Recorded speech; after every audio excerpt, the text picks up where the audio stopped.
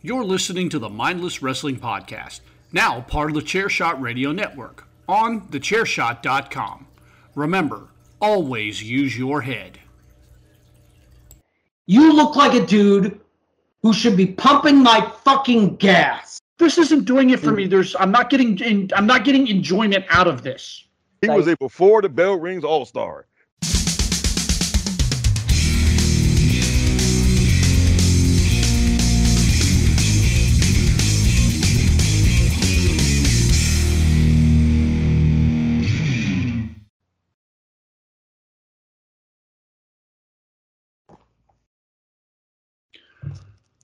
All right, everybody. It is Wednesday night, March 15th, 2023. Coming at you from the Pod Cave. This is the Mindless Wrestling Podcast, a part of the Chairshot Radio Network. You can find us on thechairshot.com, where we remind you and encourage you to always use your head. I am the man with the award-winning beard, and I'm going to go around the room here and introduce this cast of characters we got going on. First of all, from the Rob the Genius podcast, the Minister of Truth, the Father of Facts and Figures, the Deacon of Data, the official shoot bear of the Mindless Wrestling Podcast, a man who loves women's wrestling. And he has the golden shovel with him tonight. And pals, we're going to start off hot with the shoot bear because he's breaking out the golden shovel here tonight. Mr. Rob, how are you? Well, all things considered, okay. This one's a big one. This one's personal to Rob, and we're going to get into that one here in just a minute. But I want to introduce, last but never, ever, ever least, Bucky's tag team partner, hailing from the Purple Haze and Cloud 9, a man destined to go through a barber shop window and a retail worker, I think. No, no, not a retail worker anymore. Okay, the retail worker's done. Glorious retail retirement. Retail retirement. He's got a real job. He was messaging us earlier, and he's like, I'm home by 5:30. I don't know how to act. Yeah, exactly. I don't know what to do with myself. Monday through Friday, Saturday, Sunday. Yeah, the pot shop was not quite. I'll just leave it at this. It wasn't a good fit. I have no ill will towards them or anything like that. It just wasn't quite what we were looking for. And I think they were looking for somebody a little different, so it didn't quite work out. Totally okay. Still shop there. Still love those guys. And so I did take up another opportunity that had been coming my way from an old customer of mine at Verizon. So I did end up taking that, and it is so far so good.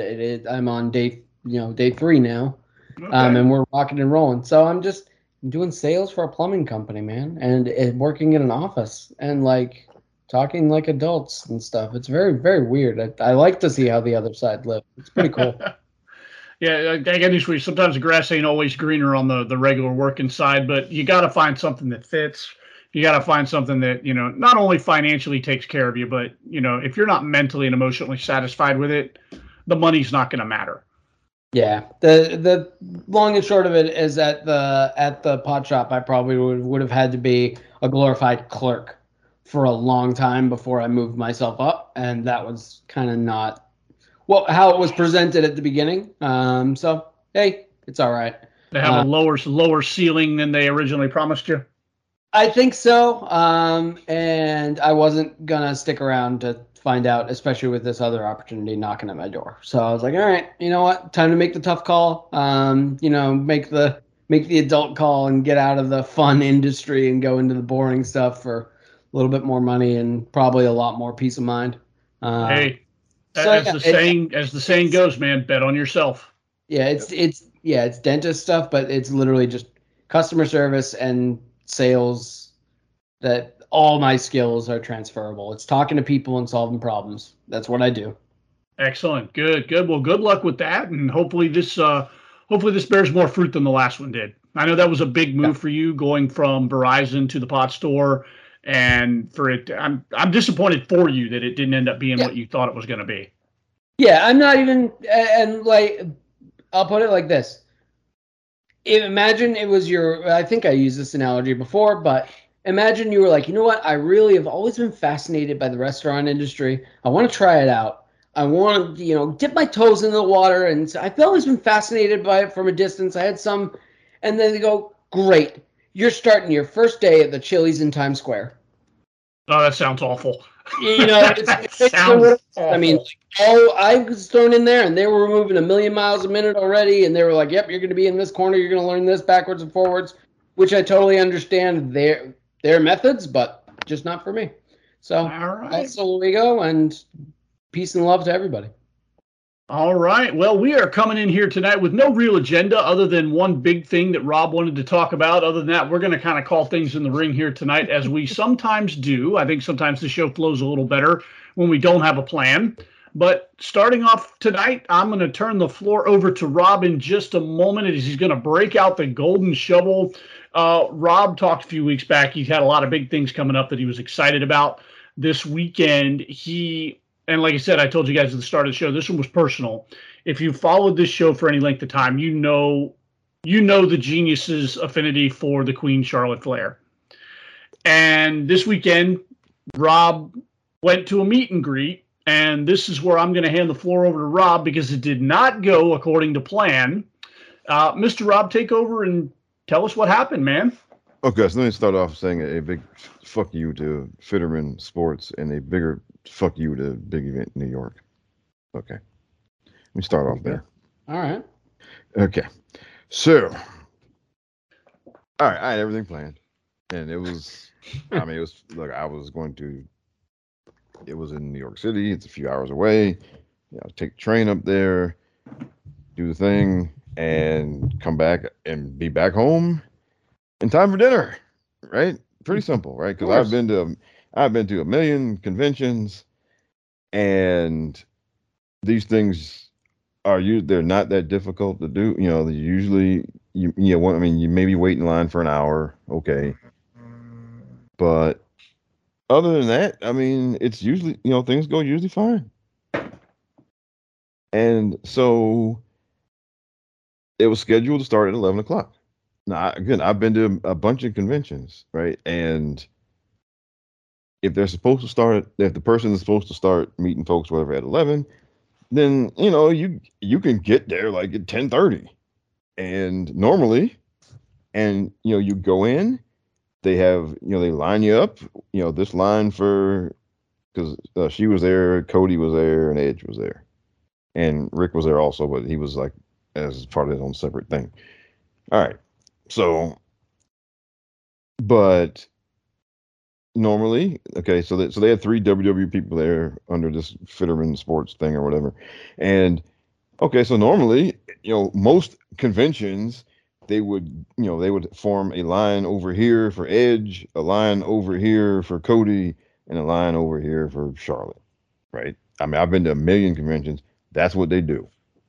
All right, and this place.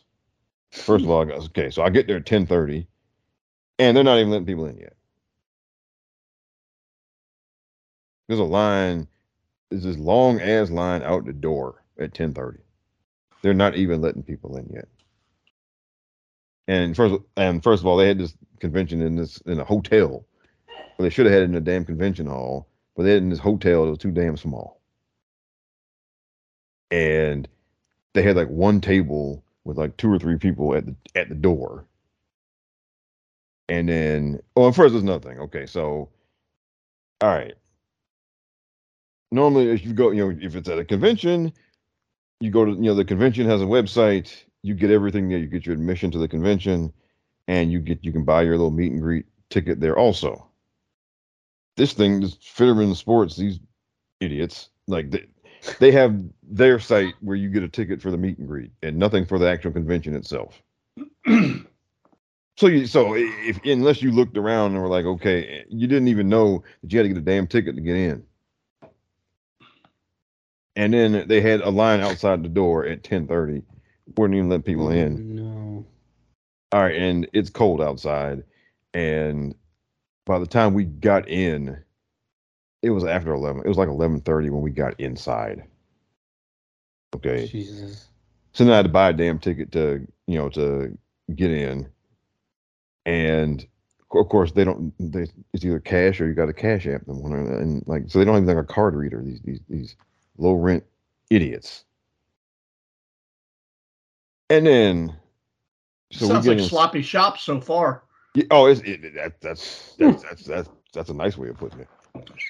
So these idiots from Fitterman Sports are you ordered you like so you could go online and you could pay for it and order your ticket for the meet and greet. They didn't send you a ticket. They didn't even send you an email where you could print out a ticket. No.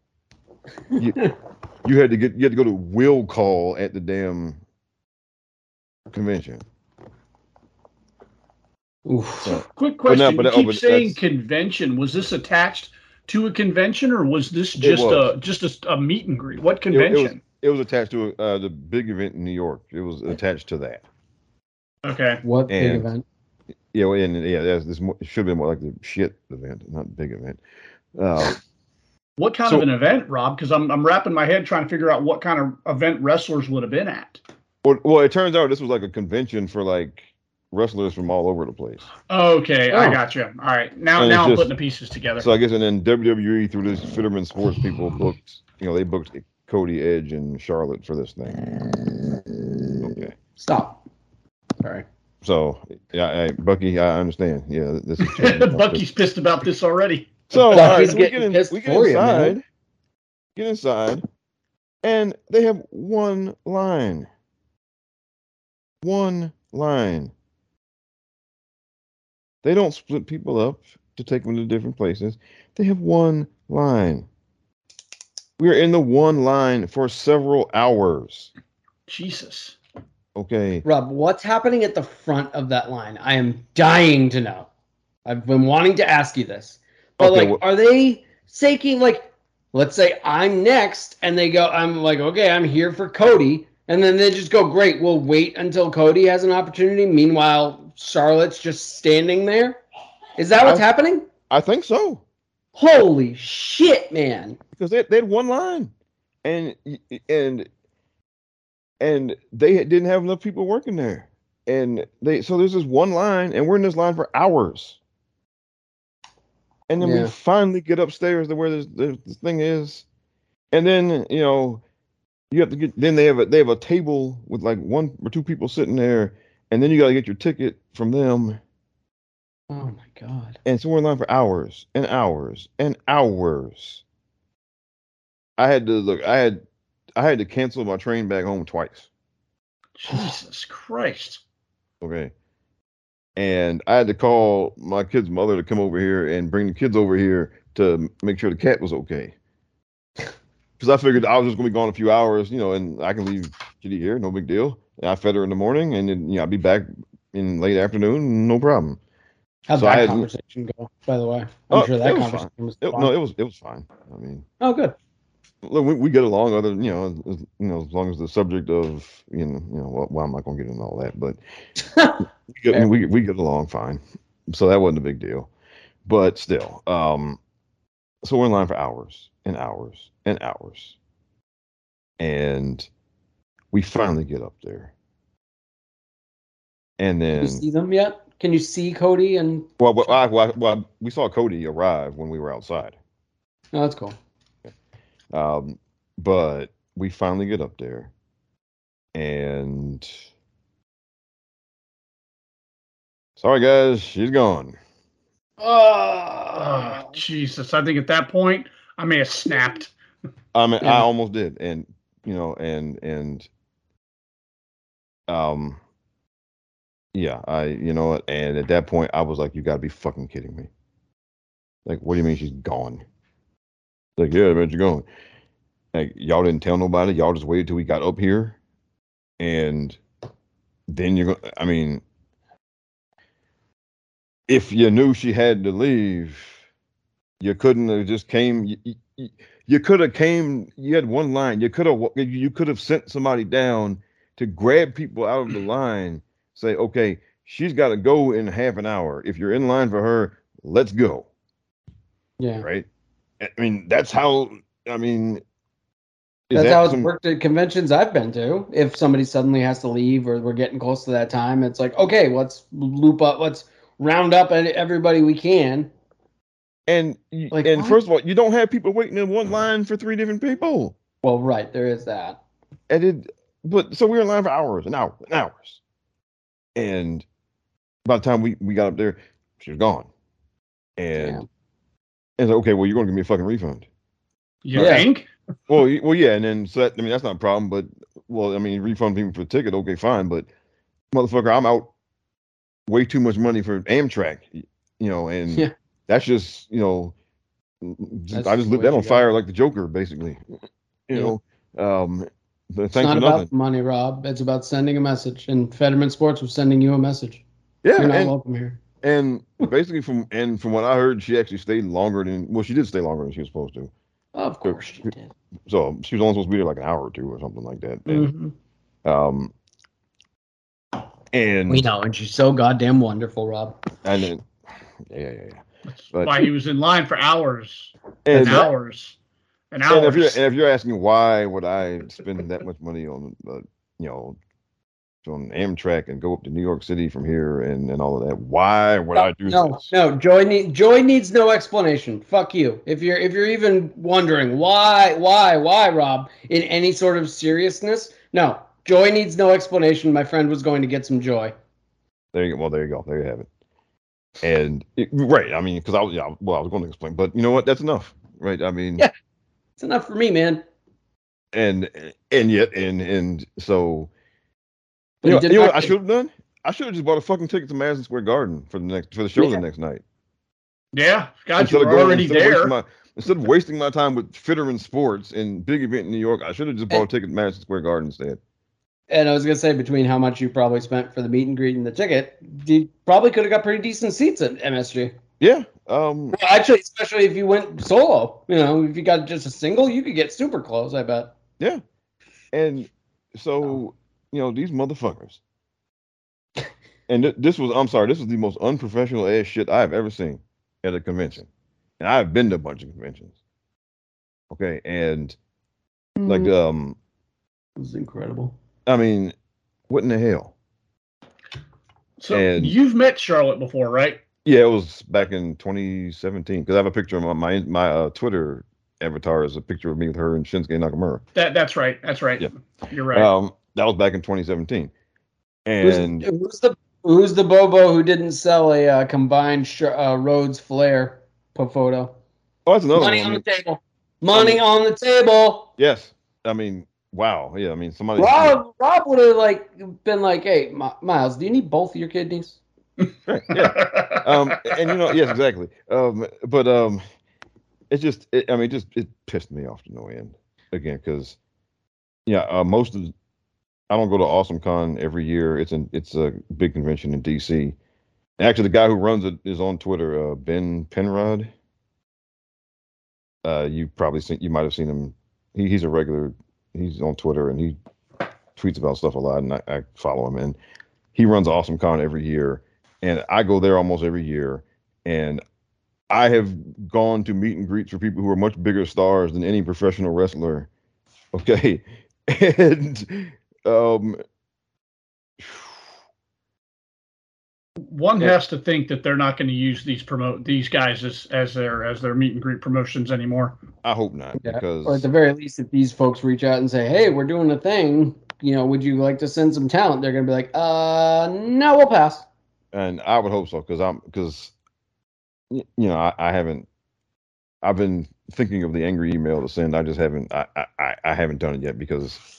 Yeah, I'm still at the point where I would be typing "fuck you," and "fuck you." You beat me to it, Rob, because we're only 10 minutes into this episode, and I think you have collectively dropped more F-bombs in the last 10 to 15 minutes of this show than I think you've dropped in its entirety since you and I have been together. And then when they said she was gone, I immediately, I was angry, but then I immediately thought, like, when I was in line outside and when I was in line inside for a while. There was like a girl who was there with her mother, and she had like a replica of both women's titles.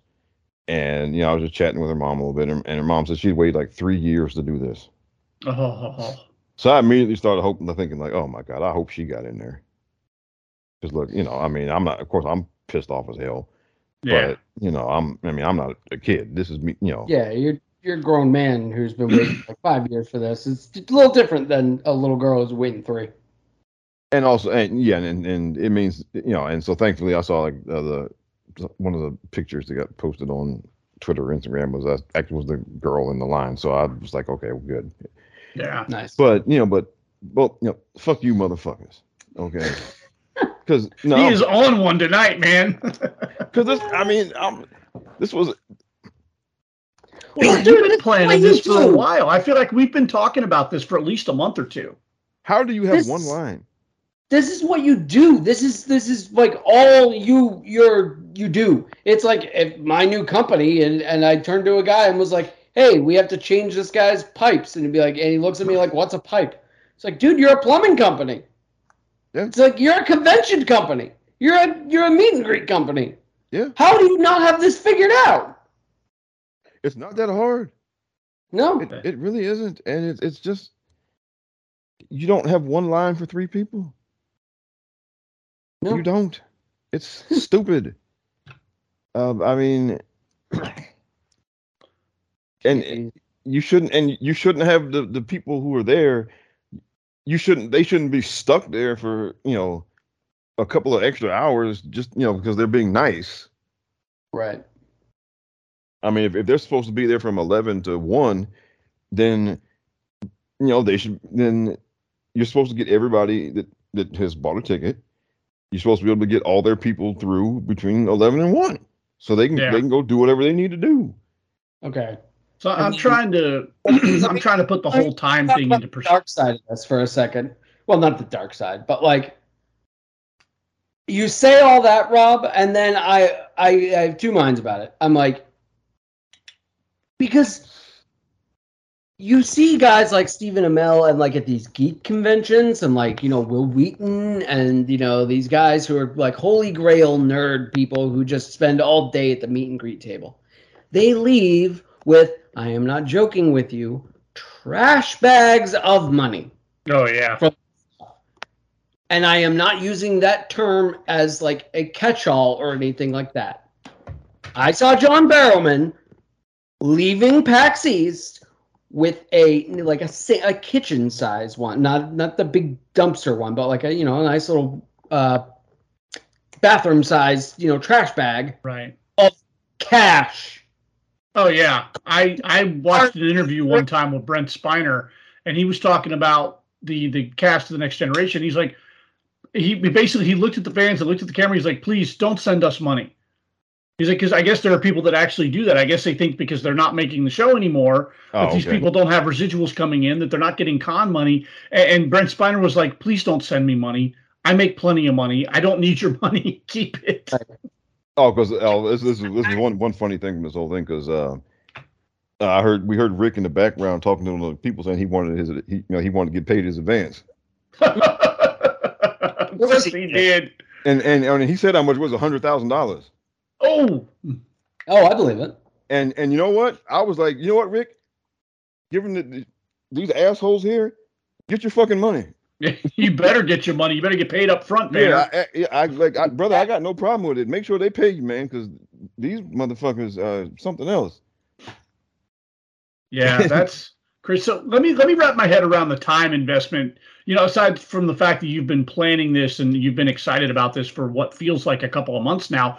So you told us you were going to get up at around 7:30 to get on the train. I caught the train at 7. You caught the train at 7. Got into the city. Now, where the train dropped you off, how far was the convention from where they dropped you off? It's about a half hour in the Uber. So that's still another, the 30 minutes ride from the drop off. And then you're in line for hours and hours and hours. What time did you eventually get back to, because you're near DC? I'm near Baltimore. So. Baltimore, that's right. I'm sorry. So what time did you actually walk in your front door? It was like almost 9 o'clock. Jesus Christ, 14 hours and nothing. And I mean, and shoot, I could have called, I could have messaged Ike and just hung out with him. Yeah. Right. And look, Ike, next time I'm up there, we're going to hang out or something, man. Okay. Yeah, you got to get together with Ike. Ike's our boy. My bad, because look, I didn't send you a message because I thought I was going to be in and out in a couple of hours, and I didn't think I was going to be up there very long. Yeah, once it got to around dinner time, I would have been like, "Fuck it, I'm going somewhere nice for dinner, and then I'm going home." Yeah. Well, because I got like the 5 o'clock train to come home. And by the time, we were told it was she was gone, it was like 3 o'clock. So I just bless, man. Oh, see, yeah, no. So the last time, whenever you last rescheduled your train, I would have been like, fuck it. And I would have got like an 11 o'clock train done. Like, I'm making something out of this day because it's clearly. If I didn't have a cat here, then yeah, exactly. Yeah. You got responsibilities when you're Jason, this. But otherwise, and so it was just, just. But yeah, that's what I'm saying, man. Like an entirely wasted trip. Like that sucks. Yeah. And at least I got dinner. I don't know. Fuck. Well, I ate it. I just ate something at the train. Penn Station. Yeah, Penn Station. Yeah. Okay. Yeah. Because at that point, I was tired. I was like, man, fuck this shit. Yeah, when you're tired, anything will do. Like a damn gas station sandwich will do when you're tired and you just want to get home. Yeah, man. So sorry, Rob. That's a bummer because I know you were looking forward to that. Yeah, and it sucks, and I was just really pissed off about it, and I still am, because it was completely avoidable. Like, yeah, it was, and all you had to do was just split up the line, not have people on one line. And it's not that difficult. It really isn't. Make a line for Cody. Make a line for Charlotte. It's not hard, guys. And everybody could have been out of there in, an hour or two. And you could have cycled more people to each person, and each person might have walked out with an extra little trash bag. Yeah. It would have been a win-win-win-win-win. Yeah. And it's just, well, hopefully next time around you go to a meet and greet, they'll have it a little bit better organized. Yeah, and I would say, well, when we all go to Philly, we should go to Access, and we should look at who the meet and greet photos are at Access, and we should really try to get a mindless wrestling pod with, like, I don't know, Shinsuke, a mindless wrestling photo with just somebody we all like or something. Absolutely. Yeah, dude, we're still working on the WrestleMania thing for next year. Yeah. I may jump on. It's happening. I'm now willing, like, we have officially, like, put everything in motion. We are good. I think we even reserved a hotel. We've talked about it, and Tina's down. Like, it's just that I just need to wait on tickets to go on sale. Understand that I'm just going to will this to happen now. Yeah. So all three of us are going to WrestleMania. Yeah, we're going to make it happen. We've got 13 months. If that's my only, As soon as it was announced, it basically forced me and Rob's hand because we're like, okay, well, we can get there in 2 seconds. Yeah. About 7 different ways. Yeah. It's a little bit more of a trip for me, but it is. But we're going to make it happen. Still better than LA. Yeah, definitely. But easier flight than LA is. Yeah, but Mindless Mania 2024 is definitely happening. So I got a story to share with you guys, and I don't. You know what? This one I'm going to do off the air because I don't want this one to get me into trouble. So I'll tell you guys this one off air when we're done. Maybe I'll save it and keep it for the YouTube show. We'll sanitize it for you. Yeah. Well, no, it's nothing raunchy or anything. It just a thing happened. Speaking of conventions, I was at a convention for my job. Our electronic medical record, the company that manufactures that, they had a big convention in Orlando. I went and I took some classes to help try and streamline our processes and everything like that. And they did a kind of a nice dinner for everybody on Thursday night, and then they did something on Friday night. And some shenanigans ensued on Friday night that I found myself in a weird situation, and it was pretty funny. So I was texting Tina about it. Fellow professionals and alcohol, were they involved? Yes and yes. Okay, there you go. And now everyone understands why the story can't make the podcast. There you go. Right. What? I'll leave you with a teaser. I don't want the mouse house to come and find me. Let's just leave it. Let's leave it there, and I'll tell you guys at the end of the episode. I'll tell you guys off air. Okay. Stiff. They can be rough, man. So I understand. All right. Before we get into the next segment, I want to encourage you and invite you to go over to the ProWrestlingTees.com/The Chair Shot. There, after listening to us in your ears for over 2 years, you can now wear us on your body. That's right. The Mindless Wrestling Podcast has an official T-shirt on the ProWrestlingTees.com/The Chair Shot. Go check that out. Pick up a T-shirt. All three of us had some input on it. I think it's a great design. Pick it up. Pick one up for your friends. Now let's get into some wrestling talk. We let Rob bury people with the shovel. Let's talk some wrestling. I want to talk. Let's talk some Monday Night Raw. Want to talk a little bit of Brock Lesnar versus Omos. And this is the match that a lot of people were questioning why it was happening. Even fewer, a few people seem to be interested in it. I know collectively, I think we were. If nothing else, curiously excited for this match. DJ, I have to jump in here and say, when we say people were curiously excited, people were this, and people were apprehensive, people, whatever, we mean the IWC. We do not mean fans of wrestling or WWE. Or fans of fun. Well, or that, yeah. If people dumped all over this match, and I think we established pretty early on that this is not about a quality, 6 stars in the Tokyo Dome wrestling match. This whole program is being built up to one singular moment. Yes. Possibly two. But definitely one that WWE will use, as Jason put last episode, WWE will use as part of their video packages until well past our time on this planet. Yep. And that is Brock Lesnar F5ing Omos. Yes. Yep. So we had the first real face-to-face with these guys Monday night, and I'll be honest, it felt flat. I didn't dislike it. I'm still excited for the match. The segment itself felt a little flat, but Rob pointed out earlier, it's doing numbers. Yeah, it's doing numbers, man. So yeah, so let me. So I have a few different things to point to here. All right. But as of right now, as of 8:00, well, last time I checked, it was 6:30. So I can. All right, but so let's see. As of 8:00, it has. Where are you? Okay. Here it is.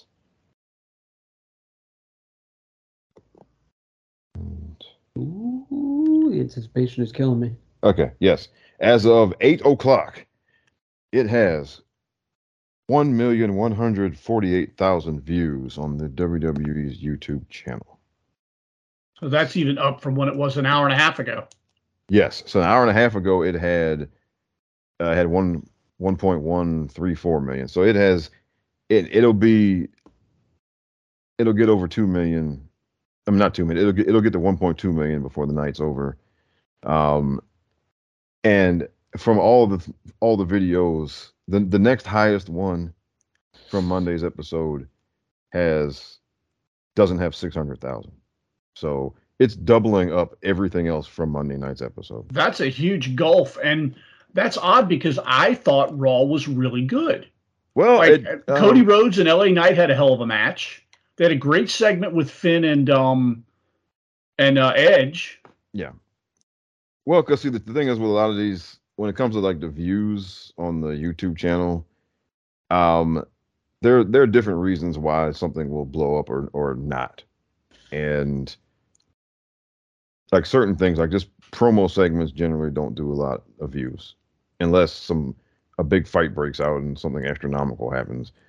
They're different things. Look, I've been studying these things for like over a year now, and it would take me forever to explain it. But there are reasons why certain things don't get a lot, and then sometimes it's surprising. Even now, like there are times where you expected something to get more than it did. But in this case, this falls right in the wheelhouse of things that get a lot of views. Yeah, and it has doubled up everything. And from Monday night, and now I also want to take you back to a few weeks ago. Mm-hmm. It was a few weeks ago on February 27th on the episode of Monday Night Raw, the highest rated quarter hour of the show. Because I subscribe to WrestleNomics now, so they get the quarter hour stuff. It takes them a little while, but they get it. But the highest rated quarter hour of Monday Night Raw from February 27th, from 8:30 to 8:45, Brock Lesnar MVP live promo. Yeah. Okay, and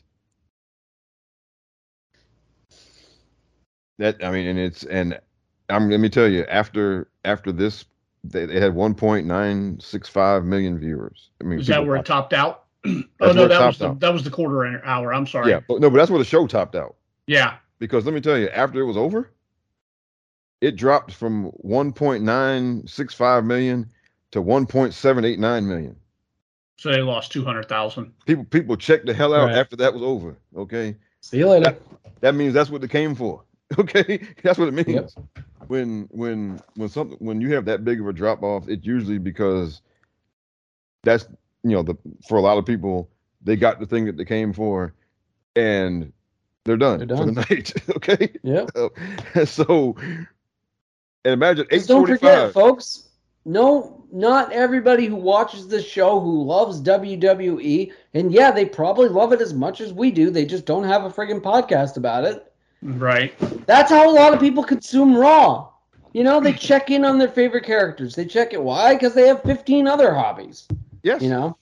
So they were the highest rated thing on February 27th on the show. And again, when they were done, a whole lot of people, that was their night. That was their night of wrestling. Okay. Now, Rob, we say all this, and I will tell you that, yes, people are a lot more excited for Omos and Brock Lesnar than the IWC would let you believe. However, I will tell you that those videos did so damn well because they have the words Brock Lesnar in them. Yes. And that's the point. That's the point we're making here. But I also, we're trying to make the point that people are excited for this, and it's like, well, maybe not in specificity, Omos and Brock Lesnar. Maybe people are just excited for Brock Lesnar, as they are every single time. Funny how you bring that up, because I can point you to a few videos from last year. Please do. That did not feature Brock Lesnar, but did feature Omos. And? All right, How did the Nigerian giant do? Okay, let's. On his own. On his own. These are I haven't. These are as of the last time I checked. So, which means that the number I'm reading you right now is low. Probably lower than what it would be. Okay. Yep. And where are you? Okay. So Omos. Okay, here we go. From January 3rd of last year. Okay. Omos versus AJ Styles. 4 million views. Now, if you're thinking, well, AJ Styles is a big deal, so okay. Not that big of a deal. For a random match with a... From March of last year. Okay, if you want to pass it off and say, well, it was AJ Styles. Okay, from March of last year. Omos versus Commander Aziz, who is not a big name. Okay. Who is not a name, period, right now, is he? Ain't a whole lot of people tuning in to know WWE to watch Commander Aziz. Okay. He's on a milk carton right now. But yeah, he's in the warehouse down there in wherever the he is. They sent him back for more cooking. Yeah. Yeah. But from last year, okay, 3.7 million views. It's almost like people are tuning into Omos. And because he's a big 7-foot monster. Yeah, look at the guy. He's a spectacle. Those guys, people tune in for that shit. Okay, that's what wrestling was built on, guys. What is the most famous clip in the friggin' world of wrestling? It's Hulk Hogan slamming Andre the Giant. Thank you. Okay, there you go. And that's one of them anyway. Yeah, exactly. But now what's the other one? Austin in the beer truck. Like, come on, no, we're not even talking. Right, but okay, and now, and here, here's something for you, and for those of you who think, well, these big slow guys, this stinks. Okay, here's something. This is a segment from Monday Night Raw from a few years ago.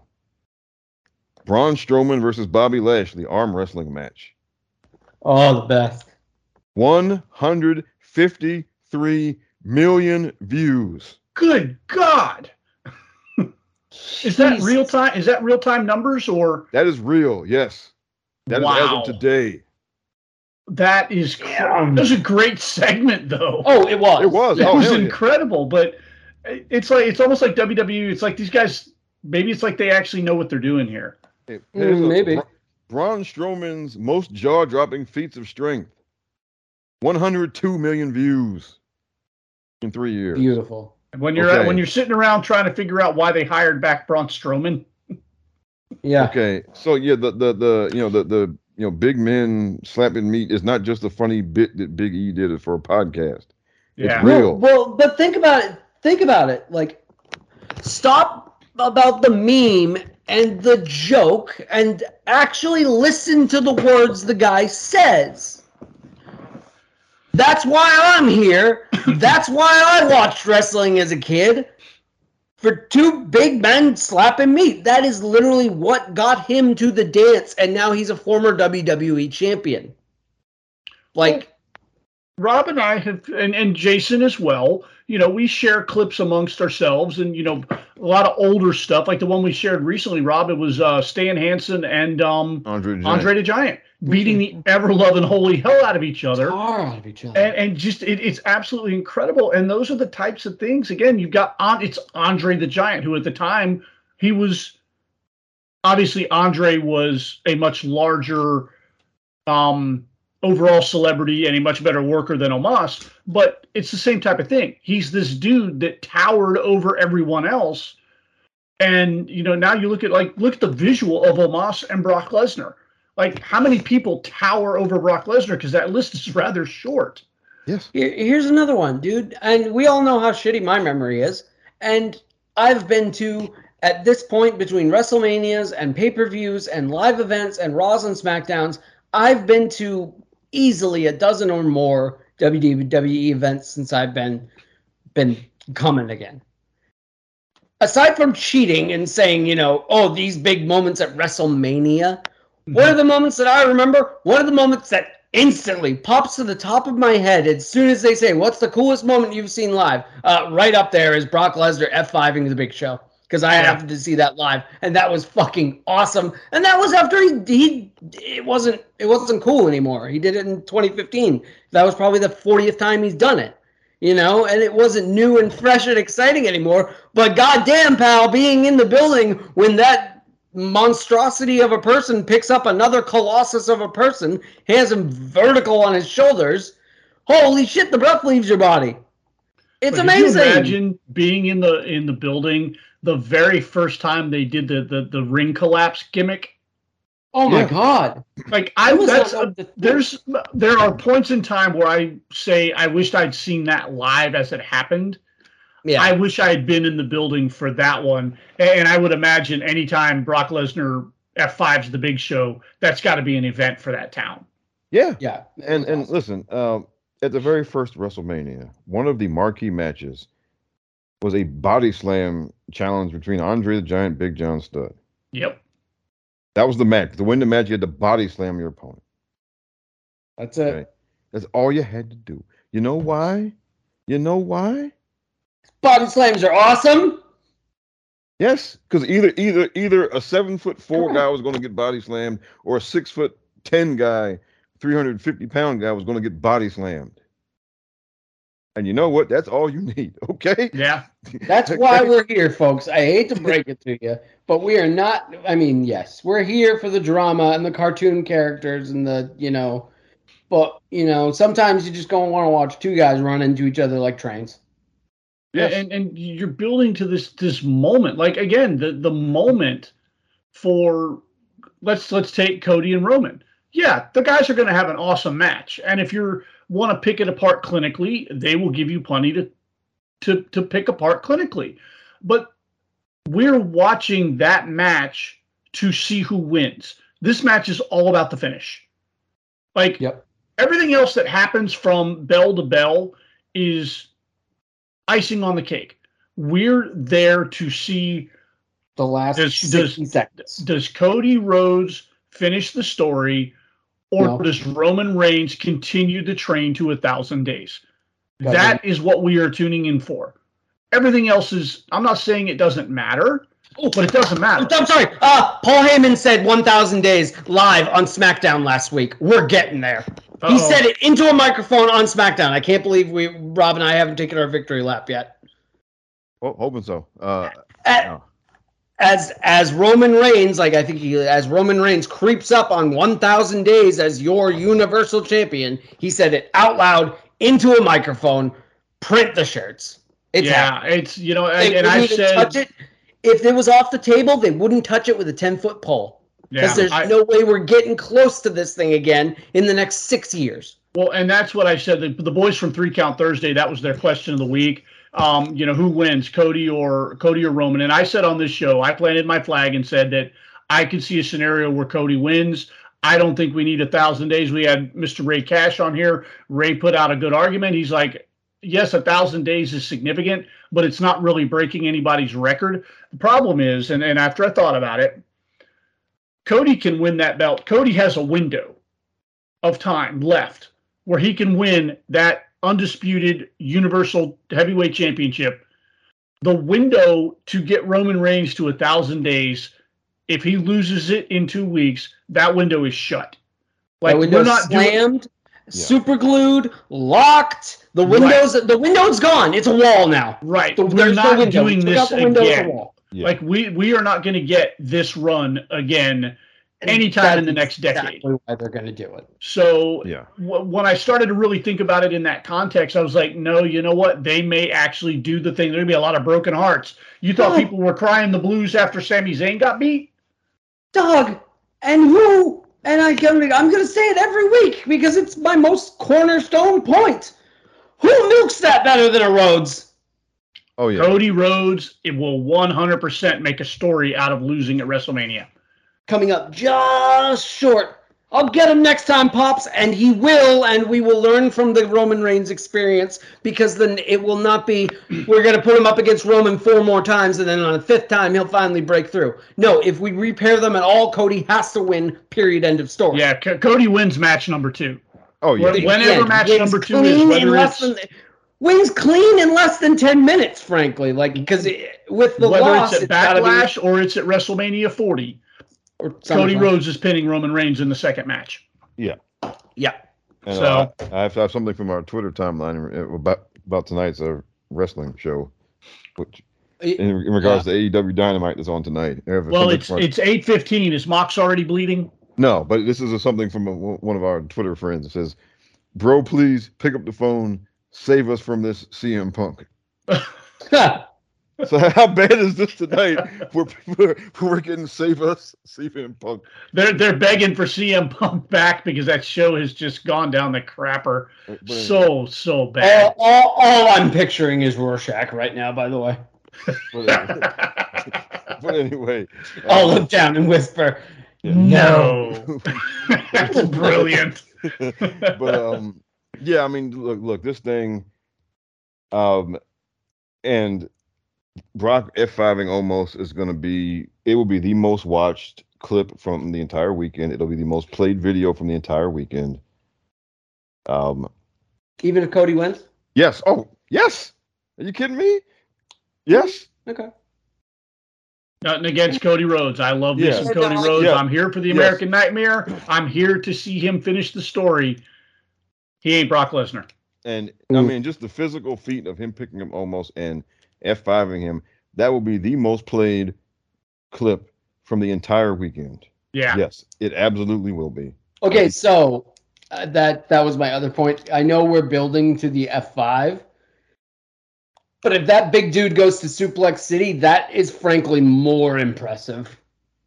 If he gets 3 consecutive suplexes, which is, 2 is not Suplex City, it's got to be 3 or more. If he gets 3 consecutive suplexes and Brock doesn't let go, and we get a full-on, 10 out of 10 Suplex City, that is going to look absolutely wild. And more crazy than the F5, honestly. Yeah. Possibly. And, so that's, I mean, So that's what this is for. That's what's going to happen. That whole building will just is going to blow up when it happens. Yeah. And if he takes one and no sells it and hops right back up, I mean, which I mean, I think yeah, I mean, you got to do that. It's on the table. Yeah, and even if Brock wins with the second one, like that's on the table. Yeah, and so it's it's just that's why it's happening. That's why it's there. Yep. And yes, yes. I mean, all of you work rate nerds. Okay, no, it's not going to be a 5-star match or whatever. No, okay. Hey, work rate nerds, be quiet because you just got given Edge and Finn Balor in a Hell in a Cell. So shut up forever, because there's something for everybody on this beautiful buffet of wrestling. And I'm just gonna say this, okay? It's you get to have your the reason that you get to go watch Kenny Omega and Okada wrestle for 40 minutes. The reason that you get to do that is because of matches like Brock Lesnar and Omos. Okay, yeah, somebody's got to have the 5-minute match so that somebody else can go Broadway. And I mean, I'm talking. I mean, what I mean is that matches like Brock Lesnar and Omos are the ones that pay the rent. Oh, absolutely. Yeah. Yeah. Okay.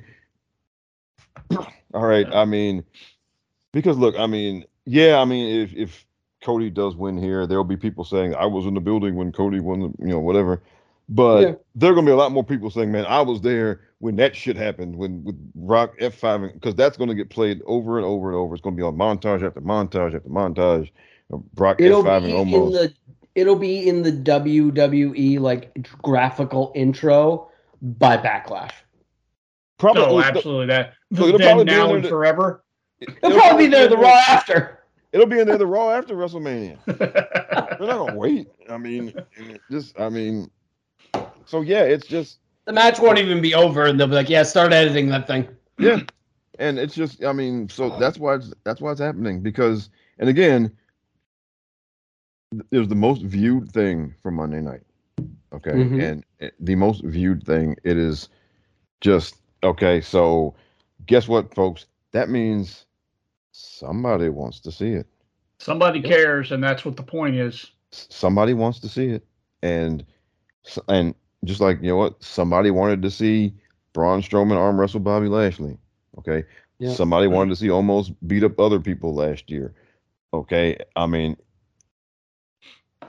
that and there's a reason that they've done Roman Reigns versus Brock Lesnar so many times on pay-per-view. There's a reason that they've done it that many times, folks. Yeah. There's a reason. Draws numbers every single time. Every time they do it. Yep. People tune in. People want to see it. And look, King Kong versus Godzilla is always going to sell more than everything else. All right, it just especially is. Godzilla. Yeah. Oh, yes, of course. Godzilla's on the marquee. You hear that, Jay? Poor Jay. We're gonna have to have him on here one day. That poor guy. He is so over. He is gonna be outmanned. Yeah, and but it just, I mean, it does. It just always does. And let me tell you, they have Royal Rumbles. They have some of the Royal Rumbles on the WWE's YouTube channel, and the most viewed, the full match, and the one with the most views is from 2017, has 132 million. Brock solo. And here's who was in Brock defending.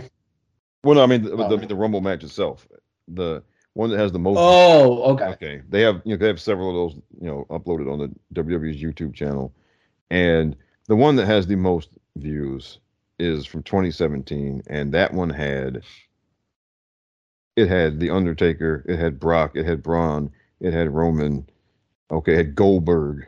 It had all the big boys. Okay. Who won that one? That was one Randy Orton won. Oh, yeah. Okay, and that has 132 million views. That's awesome. All right. So yeah, those the big guys, the big hitters. Okay. I mean, again, they pay the rent for all the other things. And, yeah. And it's because people really do want to see it. Okay. Mm-hmm. All right. And just that's what it is, folks. And that's why we're getting it. It's still the circus, guys. It's still the circus. It's still the freak show. It's still the, this, that, the other thing. As much as it is changed into sports entertainment and all that good stuff, the core stuff that was literally under the big top in 1890 still sells today. Yep. And Vince McMahon figured that out a long time ago, man. Mm-hmm. I'm looking forward. I think next week we can really kick up our WrestleMania talk as the card is starting to come together. There are probably at least half dozen or more major matches that have already been announced and more to come. And I think as we go on over the next week or two before this thing really, till we get into the week of WrestleMania, we can definitely pick apart the card a little bit more. But on the same weekend, we also have NXT Stand and Deliver, right? Yeah. Yes, sir. NXT Stand and Deliver. That card also is starting to get put together. We have some matches that have been named, but we don't have all the competitors figured out yet. Had a few people qualify last night on NXT. Jason, you want to run down what we've got? Yeah, so we have so far up for grabs. We have the NXT Championship, the NXT Women's Championship, the NXT Women's Tag Team Championship, and the NXT North American Championship. Side note about mid-card titles, and since it was just on Wednesday, can we kick around the AEW belt rename, and I could give my 2 cents on this thing? Take it over, because I barely even. You guys were talking about something, and I'm like, what the hell are you guys talking about? You've been paying attention, the NXT, the AEW All Atlantic Championship, which beautiful belt, awesome, lineage. It's their mid-card title. Orange Cassidy has it right now. It's great. They decided to, because they wanted to defend it in Japan, or they had some sort of Japanese representation in the belt, and they realized that Japan is nowhere near the Atlantic Ocean. So they decided to rename the belt because it was not geographically correct. And so it is now the AEW International Championship. I just look at that and I'm like, it just falls flat. And it's like I told you guys, it sounds like a create a wrestler name for a fourth grader. Like a fourth grader put together his create a wrestling fed, and he was making definitely not the Intercontinental Championship. I got news for you. They let a fourth grader. That's some shit that I'll end up doing over the weekend. Well, right. But like the International Championship, okay, what's the difference between the International Championship and the World Championship? Oh, because it reminds me like back in the Jim Crockett days. At one point, they had the U.S. Championship and the National Heavyweight Championship. Yeah, that's beautiful. And well, that was because when Crockett was consolidating, trying to hold the line against Vince, I think he bought like Georgia, and Georgia had the National Championship. And Georgia Championship Wrestling had the National Championship. So, and also, what was the Fed he was running at the time? Oh, well, he was this was the NWA. Yeah. Right. So at least get away that we both have national in the name. Yeah, well, then they ultimately unified the two, the national and the US. But even that kind of like squeaks by, I guess, in wrestling terms. I don't know. We're the National Wrestling Alliance. It's the National Wrestling Championship. Sure, whatever. But I think it's just a damn participation trophy, much like the TV. I've always liked the idea of a TV title. Like, I never understood, other than, like, we have no lineage to this, why WWE never implemented a TV title. But also, at the same time, how many goddamn belts do we need? And that's a problem. Right now, we got what? We got, like, 9 on the main roster between the two brands. Yeah, we don't need another belt. No, yeah. Definitely not. But, yeah, that was just my 2 cents. But the belt's still gorgeous, by the way. They still have that uniform, blocky pattern that they're starting to put through all of their belts. And the belt's still absolutely fantastically gorgeous. Like, that is the one thing that I'll say about AEW. Their World Heavyweight Championship belt is awesome looking. It looks like a nice looking belt. It really is. It is. All their belts are really nice, actually. The redesigned women's one is. I liked the old women's one because I thought it was kind of classic looking. I get it; it's kind of dinky, but you know. And then you have the smallest belt on the roster. Here's a good idea. Let's put it on our biggest girl just to make it look extra weird. Right. They put it, of everything, they put it on Jade, right? No, they put it on Nyla Rose at first. Oh, okay, Nyla Rose. That's right. I mean, and when you say biggest girl, I thought their biggest star.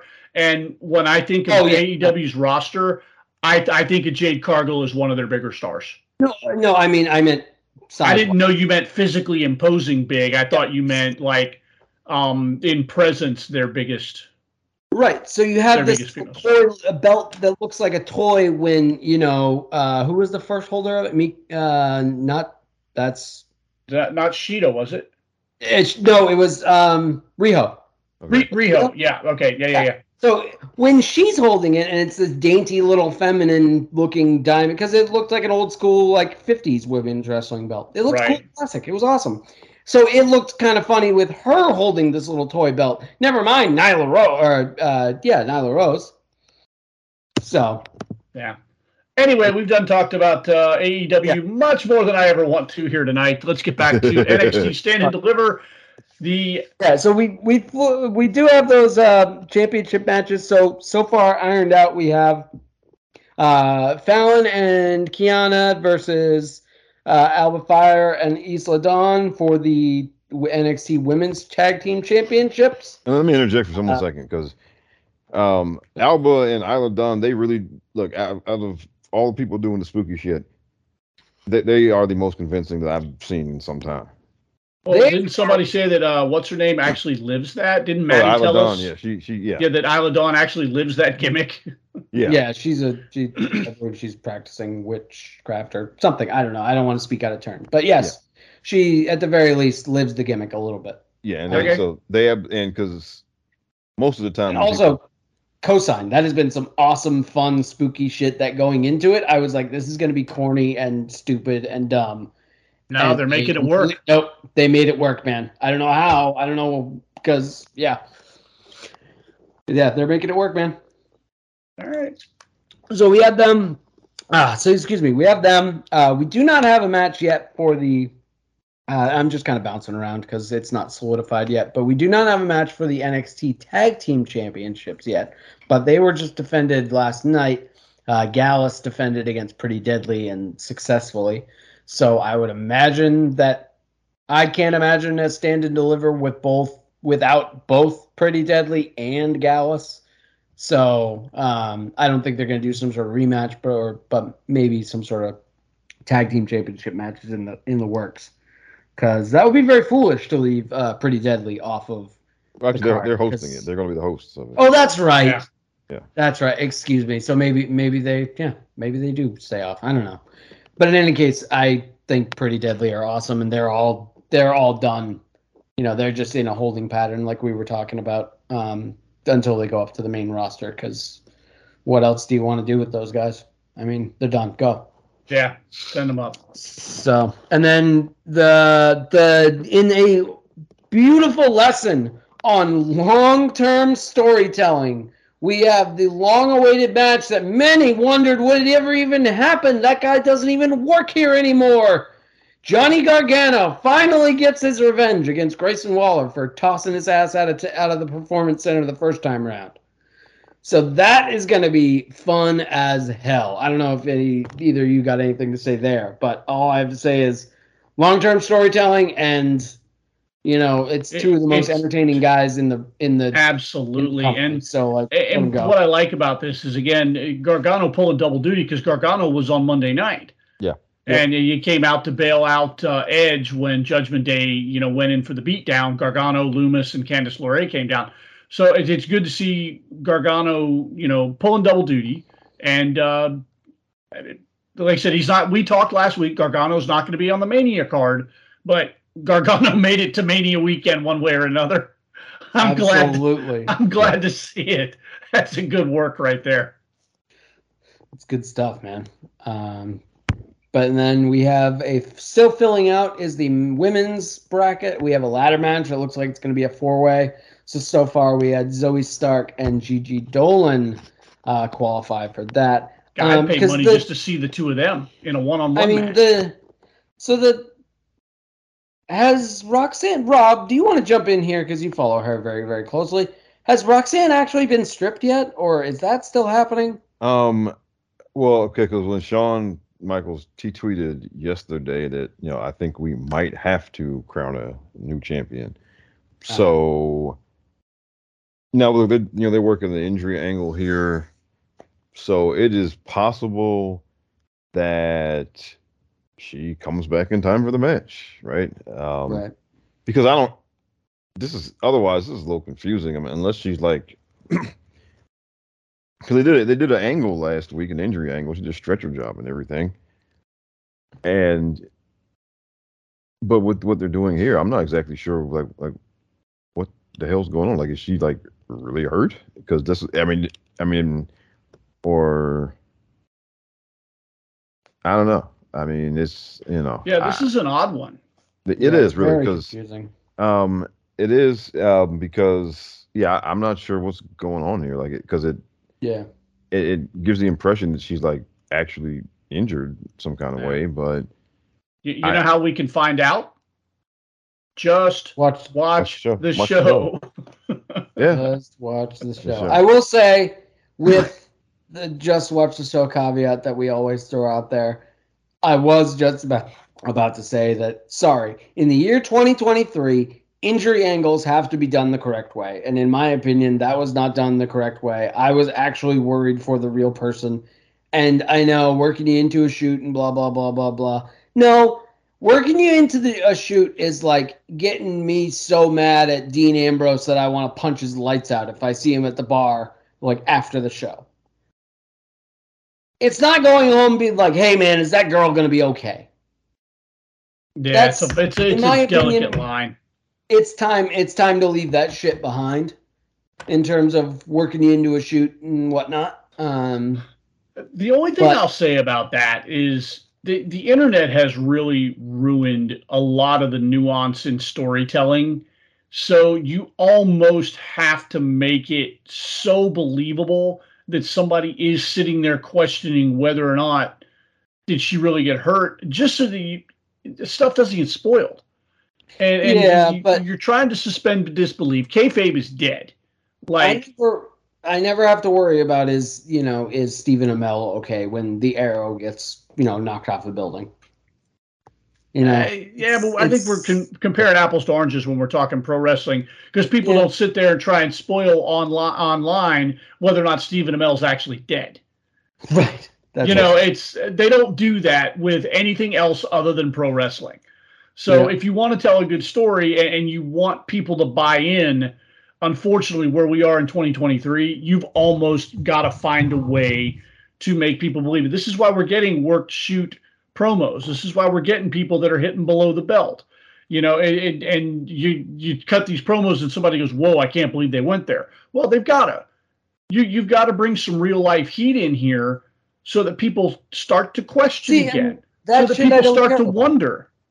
That shit I don't care about, though. It doesn't bother me. Doesn't like. Right. It's very inside baseball. And I've been very clear about how I feel about inside baseball and wrestling, but I almost understand why they have to do it given the culture of the fandom these days. Right. That's the other thing is I do understand why they do it. In my opinion, there's nothing wrong with feeling like you're watching a television show, and if you're going to do a stretcher spot, like make it pretty obvious that okay, the character is hurt, And you and I can do that because we watch this shit the way we're supposed to. You've got people out there that legitimately want to know every single little backstage thing, so they're going to want to know, is she really hurt? It's like, does it matter? Just watch the damn show. Tune in next week. And if she shows up on crutches with a fake cast on her leg, go with it. Play along. Right. True. So, all right, what's up next? That's fair. Oof. I'm just amazed at how I accidentally clicked on something, and I'm just like, wow, we've really been here a long time. Because I'm reading about the NXT Women's Championship, and we're talking about, Roxanne Perez and Alba Fire and all these people and all the things that go around it, and all the things that are in its orbit and all the people who have held it. And I look at this and I just see a random thing that just makes me go, really? That's a thing that happened in June 2012. Let's see. Oh, man. Paige successfully defended her title at a rival against Emma. Then NXT General Manager John Bradshaw Layfield stripped Paige of the title in April 2024 episode of NXT, as she had recently won the WWE Divas Championship. Literally, the sentence gets more funny as it goes on. Yeah. And she won the Divas Championship her first night on Raw. Yeah. And and it's just like, wow, Emma and Paige and like general manager of NXT, John Bradshaw Layfield, the Divas Championship. And then you just think about all those people now and where their journeys took them, and just like, wow. And now Emma's back in the since company. You're talking about that, who won the NXT Women's Championship next? It was stripped. And then who won it after? No, Vacant won it. No, what? Look, you brought this up, sir, not me. You brought this random thing up out of the. I did not bring this up, okay? Yeah. Bailey would go on. Jason, you have to deliver us from evil now. I am simply piggybacking on the point that you chose. All right, hang on. Let me see here. So she won the Divas Championship. She had to drop. Some stuff happened, and then William Regal announced that Bayley's defending her title against Sasha Banks. Yeah. He gave you the cliff notes and glossed right over the clean. This guy, I tell you. Yeah, so Bayley and Sasha Banks invented women's wrestling. Got it. I thought Stephanie McMahon invented women's wrestling. My bad, Joe. Wow. My God. We just fell off the rails here. Yeah. So, quick question here. So, I like how we pivoted from Grayson Waller wanting to kill Braun Breaker to now he wants to kill Shawn Michaels to now Johnny Gargano's doing Shawn's dirty work. We've finally pivoted into Braun Breaker versus Carmelo Hayes, correct? Yes, and I think that's going to double as a loser leave town match. As an unofficial loser leave town match. All right. You really think Carmelo's going to lose? Well, look, whoever's losing is out of there. We know. They're going up to the main roster. Yeah.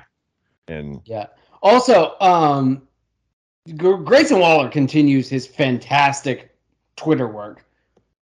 Like, fantastic. Did you guys see the tweet? It was a week ago. It was, everybody, literally, Sean Grayson is doing, is this what you meant, Sean? When he says, earlier in the night, Shawn Michaels said, everybody here had the same opportunities. Literally 15 minutes later, Mello and Braun are in the ring. And Braun goes, hey, remember when Shawn pulled us into his office and said we were the two guys? And Grayson's sitting there like Will Smith with the picture like, hello? And it's like, the heel has a point, guys. Yeah. Oh, and I have to do another news break. Uh-oh. This is a day we must mark on the calendar forever. Oh, no. Jon Moxley finished a match and did not bleed. What? Bless. Did he get to what? I mean, is he going to be ringside for something later? Hang on. Got to make it to the end of the show, man. Well, yeah, but cut himself open in catering. Yeah.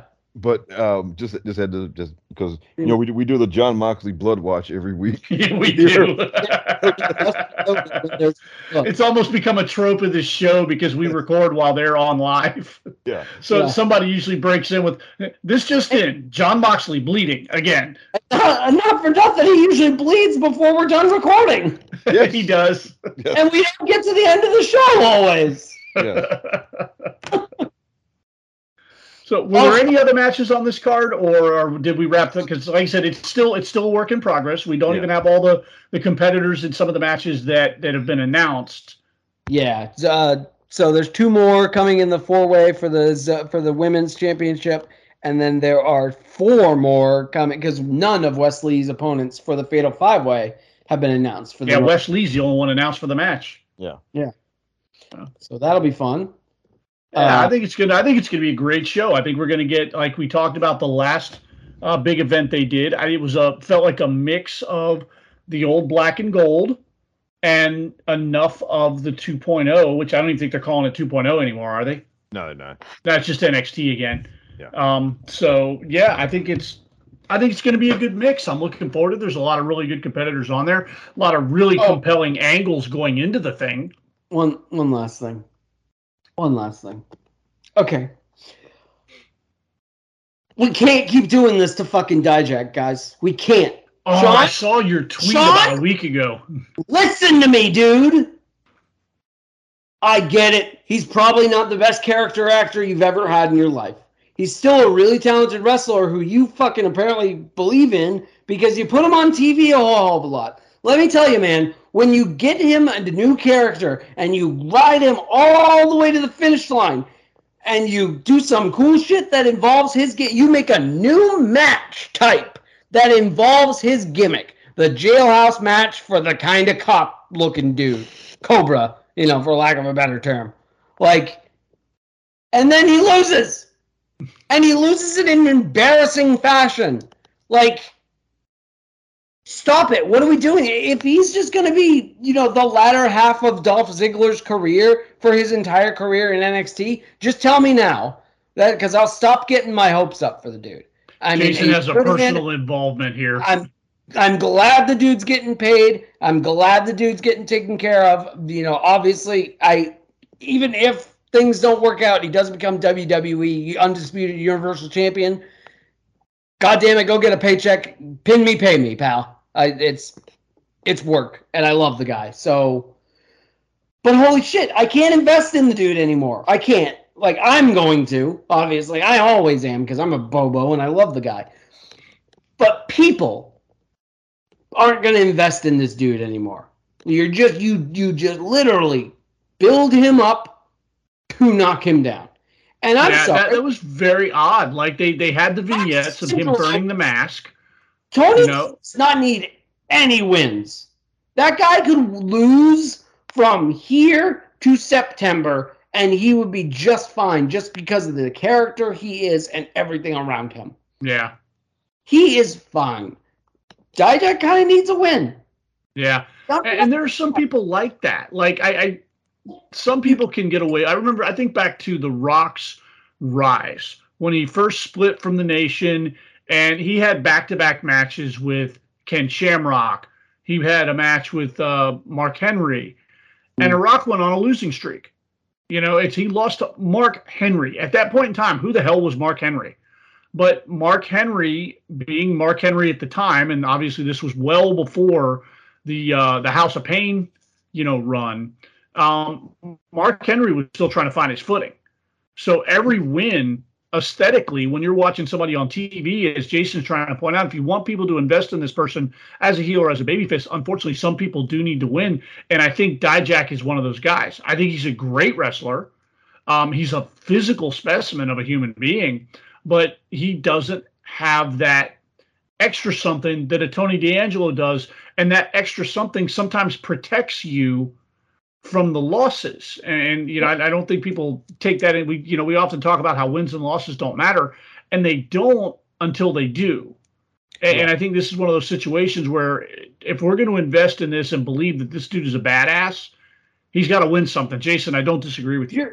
Your record, your wins and losses record, unless it is something ridiculous and embarrassing, doesn't matter. Your win streaks and your recent wins and losses absolutely do fucking matter. Right. Well, and let's put it one even bigger. And I'm not trying to compare this guy to The Undertaker, but how shitty does The Undertaker look if he loses the very first casket match? Right. Jason was saying, they created a match specifically tailored around Dijak's gimmick, and he lost the match. The match idea is awesome. I hope they use that more often. Yeah. Yeah. I'm sure he lost his own match. That's the shits, man. Yeah. And just what are we doing? Yeah. What are we doing? I don't expect him to all of a sudden start, knock off Carmelo Hayes or whoever's NXT champion this summer. But good God, let me win. Let the dude win, and let me go in, because now I'm just gonna go whatever his next feud is. I'm just all right, whatever. He's going to win a couple matches, but when it comes for the match of the feud, he's absolutely going to get smoked. Yeah. You know, That's always I been just walk in with no expectations. That's been a long time trope at WWE that's always driven me insane. They'll bring this person in, make them larger than life, and they'll always win the little battles, but then lose the war. And I'm like, why did I invest so much time into this? Right. And it's those guys who do that repeatedly that it's like, okay. Yeah. This is like not he's going to come down and he's going to get the beat down on Tony D on a random episode. He's going to beat him down, beat him within an inch of his life, standing tall, looking good, and then he gets to the premium live event and Stacks saves the boss man and tosses him and I guess. Right. Rob, you got any parting thoughts here? Well, I guess how much time do we have? How are we doing? Well, we got a couple minutes. Go for it, buddy. Okay, we're not quite at 90 minutes yet. Okay, because I was just thinking about this, this whole Bray Wyatt business here. All right, we can talk a little bit more. We got a little deep into the Bray Wyatt, but let's talk about that. Let's tread carefully in terms of like rumor and conjecture and people being sent home. And well, yeah, I wasn't. We don't know what's actually going on. I didn't. So I didn't. But just and because I think it's time to have a conversation now. Outside of the rumors and all of this stuff, we don't need to speculate on it. We don't really know. But we're at a point now where, because our boss Greg Marco was talking about this and saying he wonders if with the amount if it's time just to reconsider just how much creativity, creative freedom this guy gets, and just this thing is taking way too long. And just because what I've been thinking about is just that at the end of the day, okay, it's a TV show about people who play a sport, right? Mm-hmm. And Taya Valkyrie is challenging Jade. That should be good when it happens. Okay. But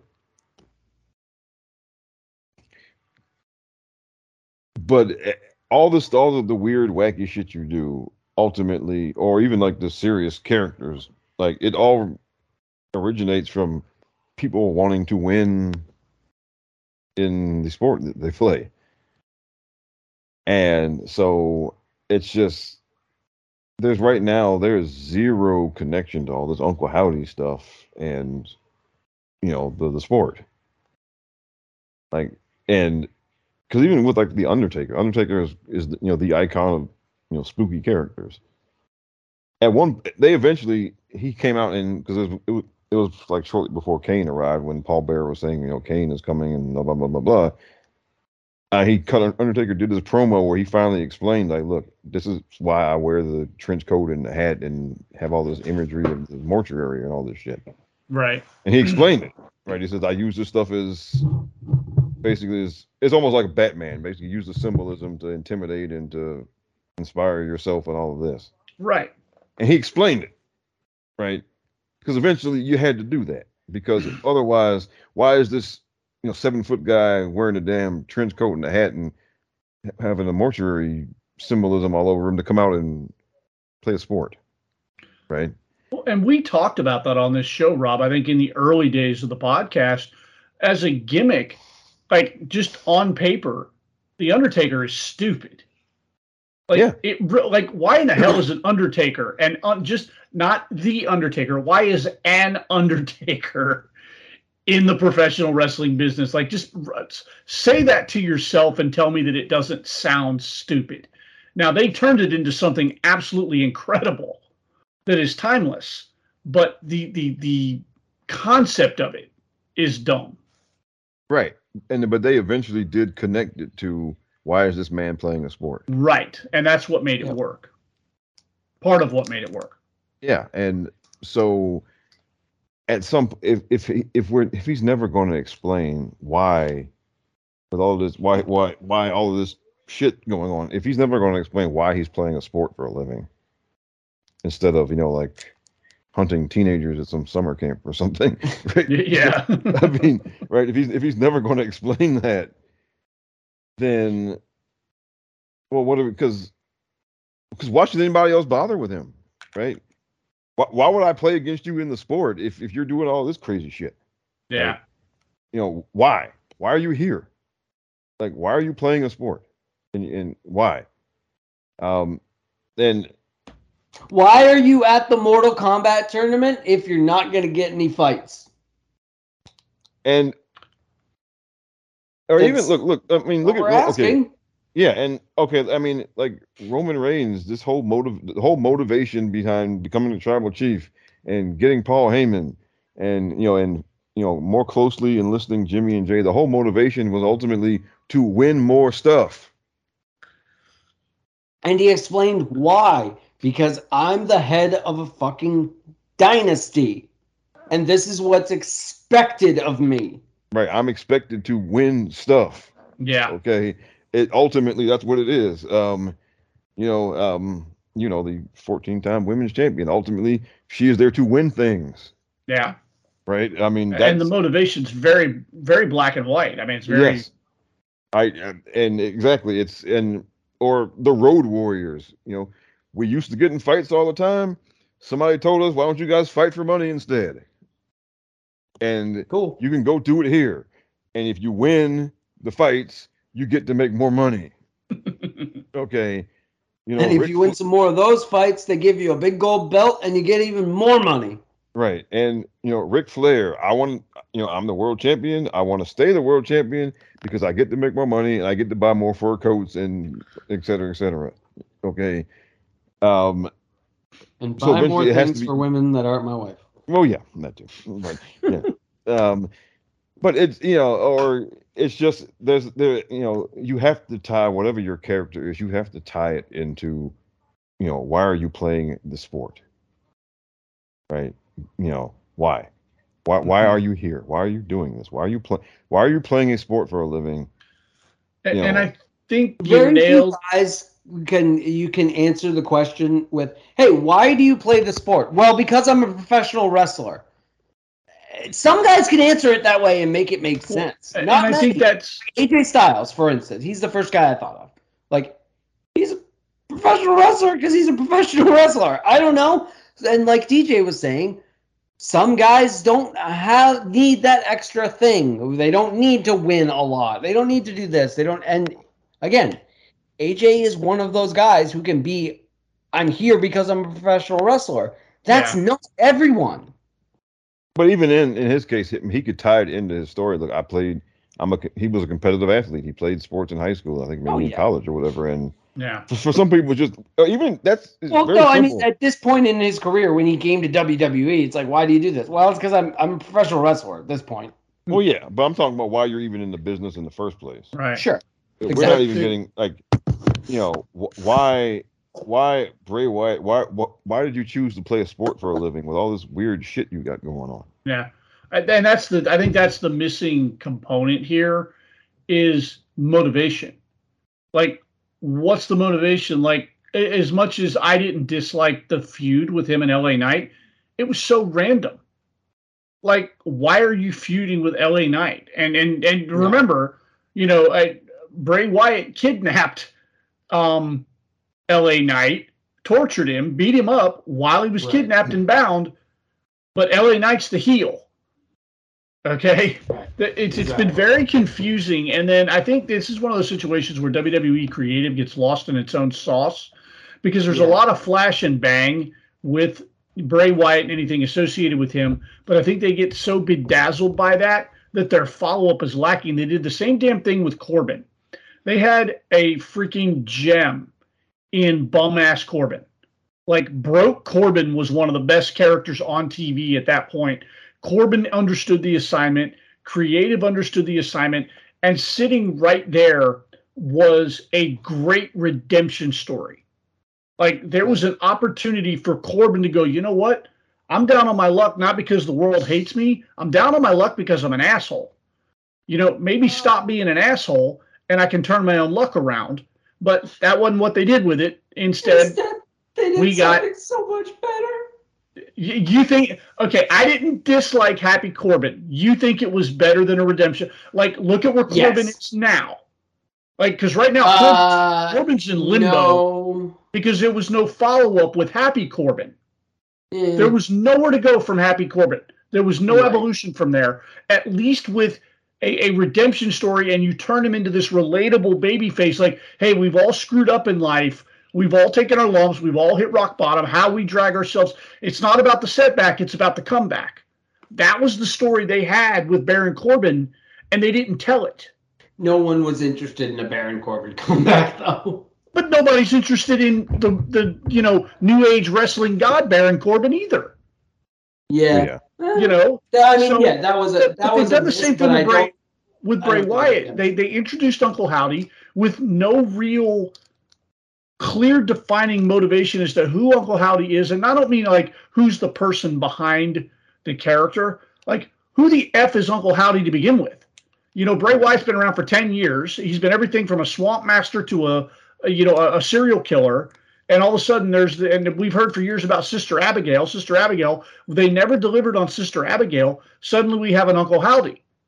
And they try to deliver on Uncle Howdy. And this is why we fought for years for them to never reveal Sister Abigail. I think Rob and I both said this on the podcast ages ago, and Jason, you may have been part of that discussion. Like, we never need to see an actual incarnation of Sister Abigail because it destroys the mystery. I have no idea if I was on this podcast or not. I 110% agreed. We did not need any sort of physical representation of Sister Abigail. No, we didn't need her spirit to inhabit Alexa Bliss. We didn't need her spirit to inhabit Bray Wyatt like they were going to do before he got the mumps or whatever he did. Right. Like, we did not need any of that. She needed to be this amorphous spirit. Right. And figure in his past. And I think that's what's happened here with Uncle Howdy. Now we have a physical manifestation of Uncle Howdy, and it stinks. And it stinks honestly, because if they'd kept Uncle Howdy to even the TV messages and things like that, okay, I can deal with that. If he just does a segment on TV, on the big screen, on the whatever. Now he's actually a physical person and he's wrestling, and it's definitely Bo Dallas. And I don't know. Well, he got speared by Bobby Lashley the last time we saw him. So yeah, that doesn't exactly. Again, we're going back to the Dijak argument. If you want me to invest in this thing, I need to believe that it's a threat. Yeah, why am I going to invest in the Ooga Booga, spirit guy who turns the lights off, who controls the fog, whoever, whatever, if all that just gets cut short by, one spear from Bob Lashley. The other thing was, when they first started with the Uncle Howdy stuff, it looked like Uncle Howdy was pulling the strings.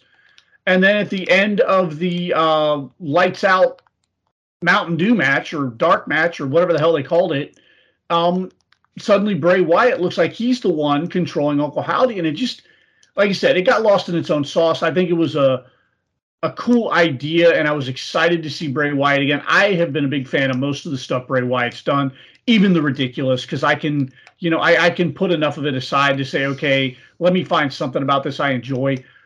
I've tried. Honest to God, I've tried. And I think of the three of us, I've been the most patient with it. And I said last week, we need either shit or get off the pot with this. Yeah, and I just because even if you look the original Wyatt family, they were trying to win stuff. Harper and Rowan challenged for the tag team titles a bunch of times. Bray eventually won the world title. Right? They were trying to win things, and they were spooky swamp people, but they were spooky swamp people who wanted to win stuff. Yeah, they had a motivation. Even the Fiend went after Seth Rollins, who was the Universal Champion. Well, and the Fiend got his own special weird belt. So at least, I don't know why, because they never really explained that, but okay, it's wrestling, and The Undertaker also wanted to be world champion at some point, so I guess I can play along. But you made it important because the Fiend has his own special belt. So it's like, okay. Yeah, and I guess that's more effort than you're giving with some of this stuff. And for me, it's just like what are we doing? I'm done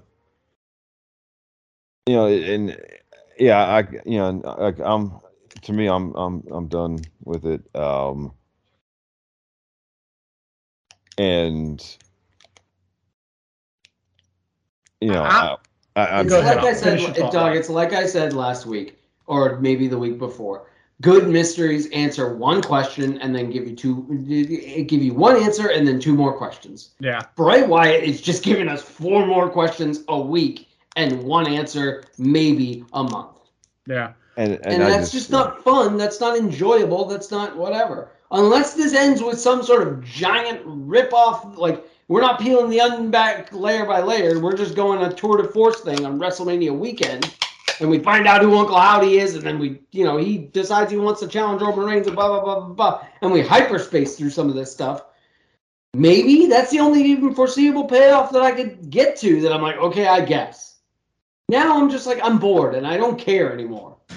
Yeah, and I mean, and then I feel bad for Bobby, right?